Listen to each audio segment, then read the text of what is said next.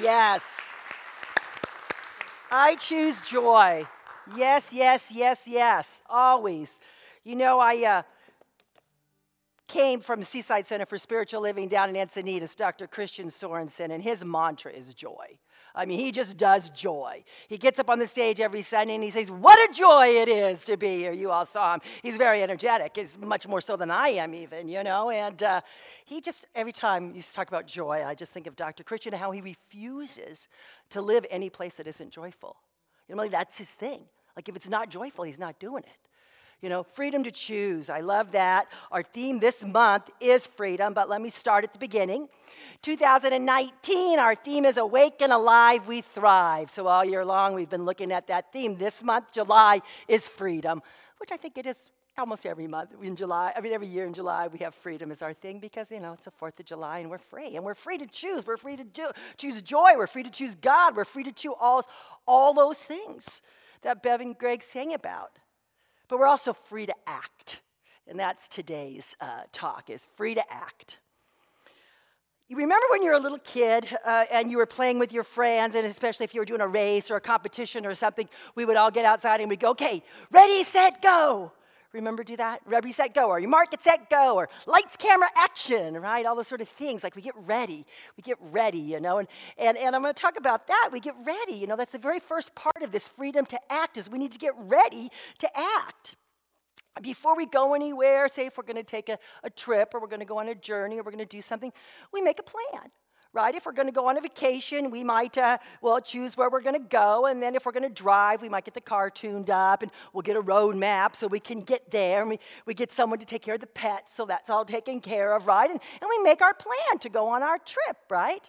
So we make the plan and we get ready to go. So the very first thing that we always want to do is we want to have a plan. We want to have some idea of where it is that we're going, what it is that we're going to be doing, you know? And our plan might begin with a vision. It might begin with a dream. We might have a plan of something that we want to do in life, something that we want to be in life. And so we have this dream, and then we go about making a plan of how we're going to get there. Like when we're young, we have a plan perhaps that we're going to go to college and we're going to get a degree in a particular field, and then we're going to work in that field, and then that's going to be our thing, and we're going to do that. So we have a plan. You know, or maybe our plan isn't school at all. Maybe we're planning on meeting Mr. or Mrs. Wonderful and getting married and having a family, and that's our plan. That's our vision, you know. Or maybe we have a plan that we're going to climb Mount Everest. That's our thing, right? So we're going to train and we're going to learn about mountain climbing and we're going to put together a plan of how am I going to climb Mount Everest, right? So we have a plan. We start out with a plan. When an artist paints a picture or a sculptor creates a sculpture or a screenwriter writes a character for a film or television, they have an idea before they start of what it is that they're wanting to create. So it starts with an idea. It starts with this dream. It starts with this vision, right? And before the artist even puts the first stroke on the brush, you have kind of an idea of what it is you think you're going to paint. Now, it might change, right? You know, are you going to use a palette knife? Are you going to use a brush? Are you going to use a sponge? What are you going to do? You know, and it changes and it evolves and it morphs. But you kind of have an idea when you start. You have this plan. You're getting ready. You're getting ready to go. You know, so it's the same with us in our lives, right? We want to have a clear idea of where we are headed. Do you have an idea of where you're headed? Arnold Schwarzenegger, you all know Arnold Schwarzenegger, but there was a time when he wasn't that well known. Now, he was well known in the bodybuilding world, right? In 1976, I think it was, he had won the whatever the highest honor is for a male bodybuilder, right? And he decided he was going to retire from bodybuilding. And the newspaper reporter was interviewing him, and he said, well, what are you going to do now? And he says, well, I'm going to become the #1 movie actor in America.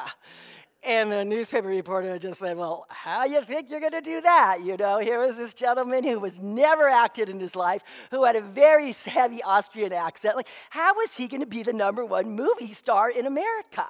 And Arnold told him, he says, well, I'm going to do it just like I became the #1 bodybuilder.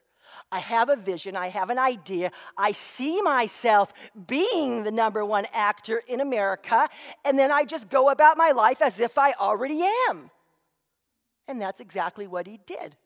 And he became the #1 box office actor at one time. He's the highest paid actor at one time.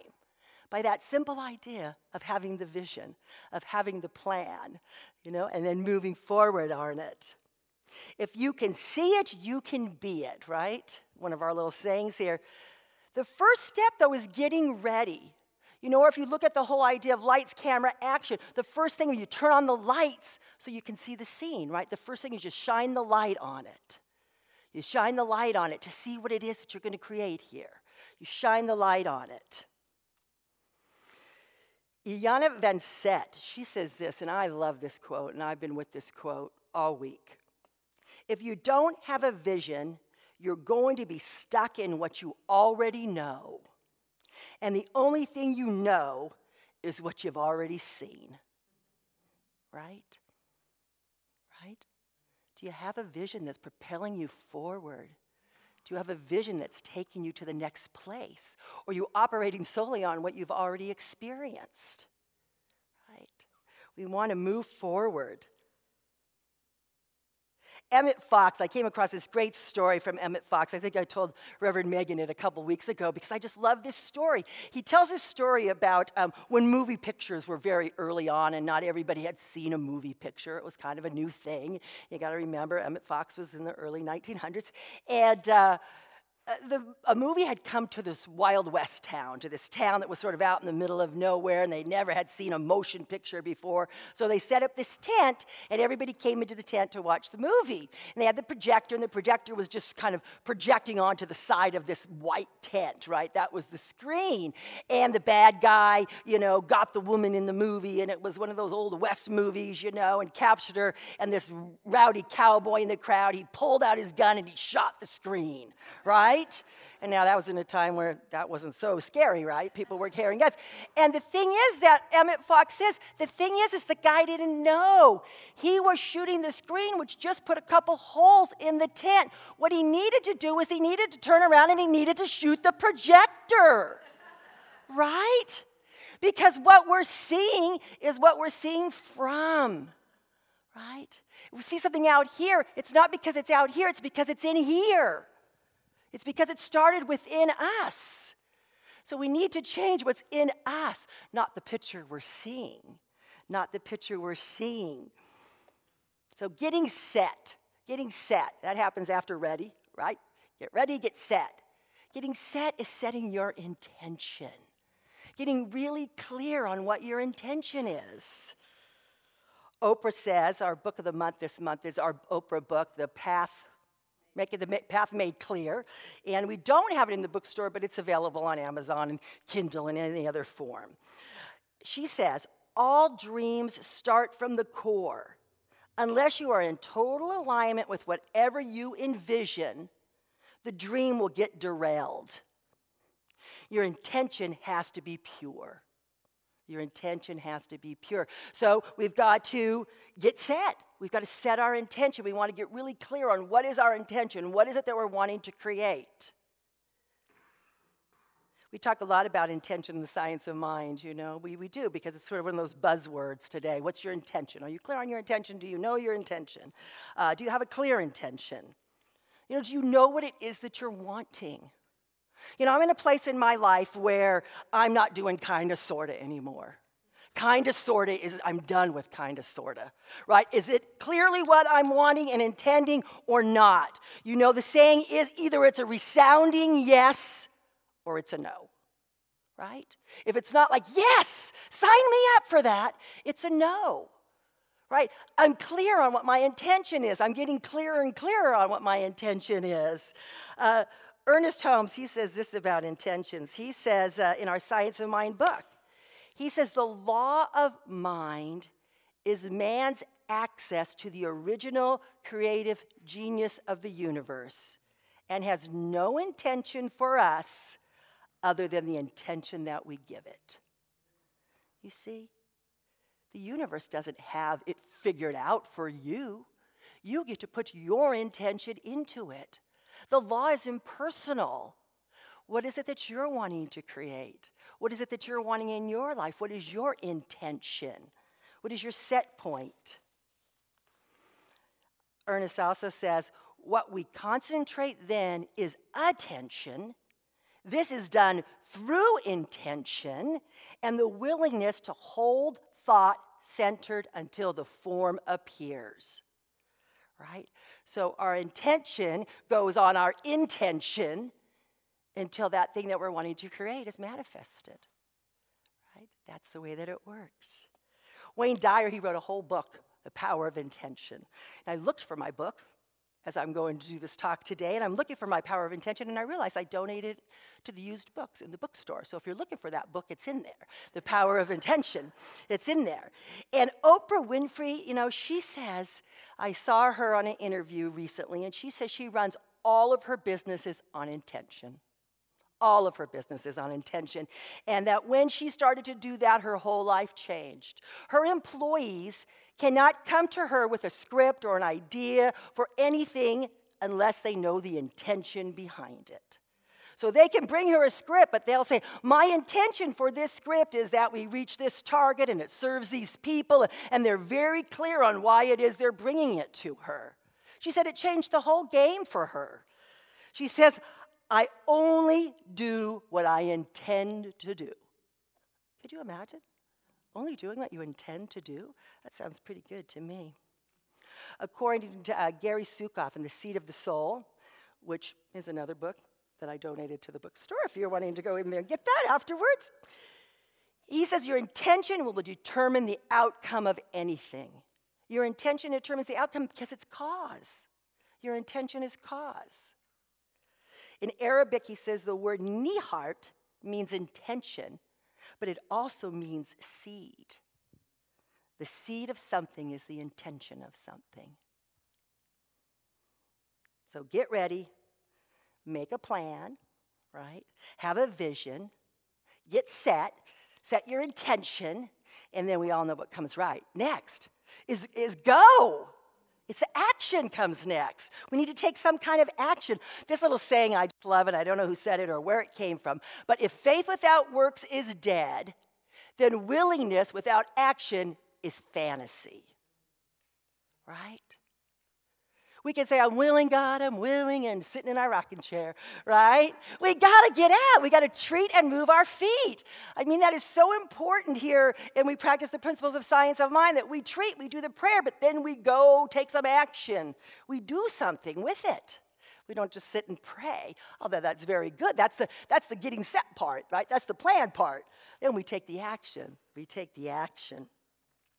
Daniel Pink, he's an American author, he said, what are you here to do? What are you uniquely good at?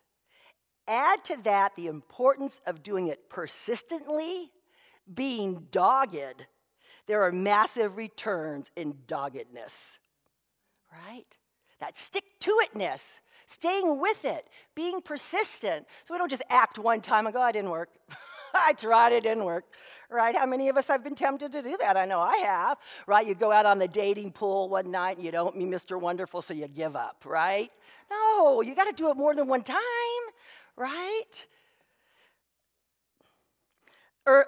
Edison said, success is 10% inspiration and 90% perspiration. 10% inspiration. He went on to say that genius is 1% inspiration and 99% perspiration, right? So there's a lot to be said about taking the action, about doing the thing.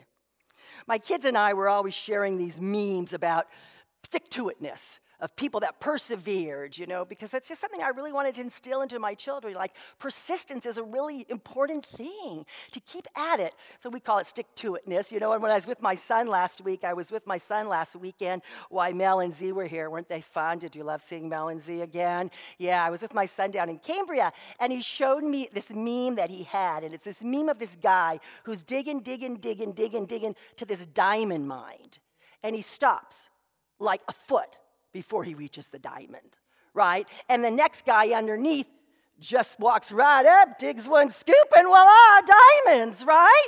If that guy had just stuck with it, that extra foot, the whole mine would have been his, Stick-to-itness. We often hear, he was an overnight success. She was an overnight success.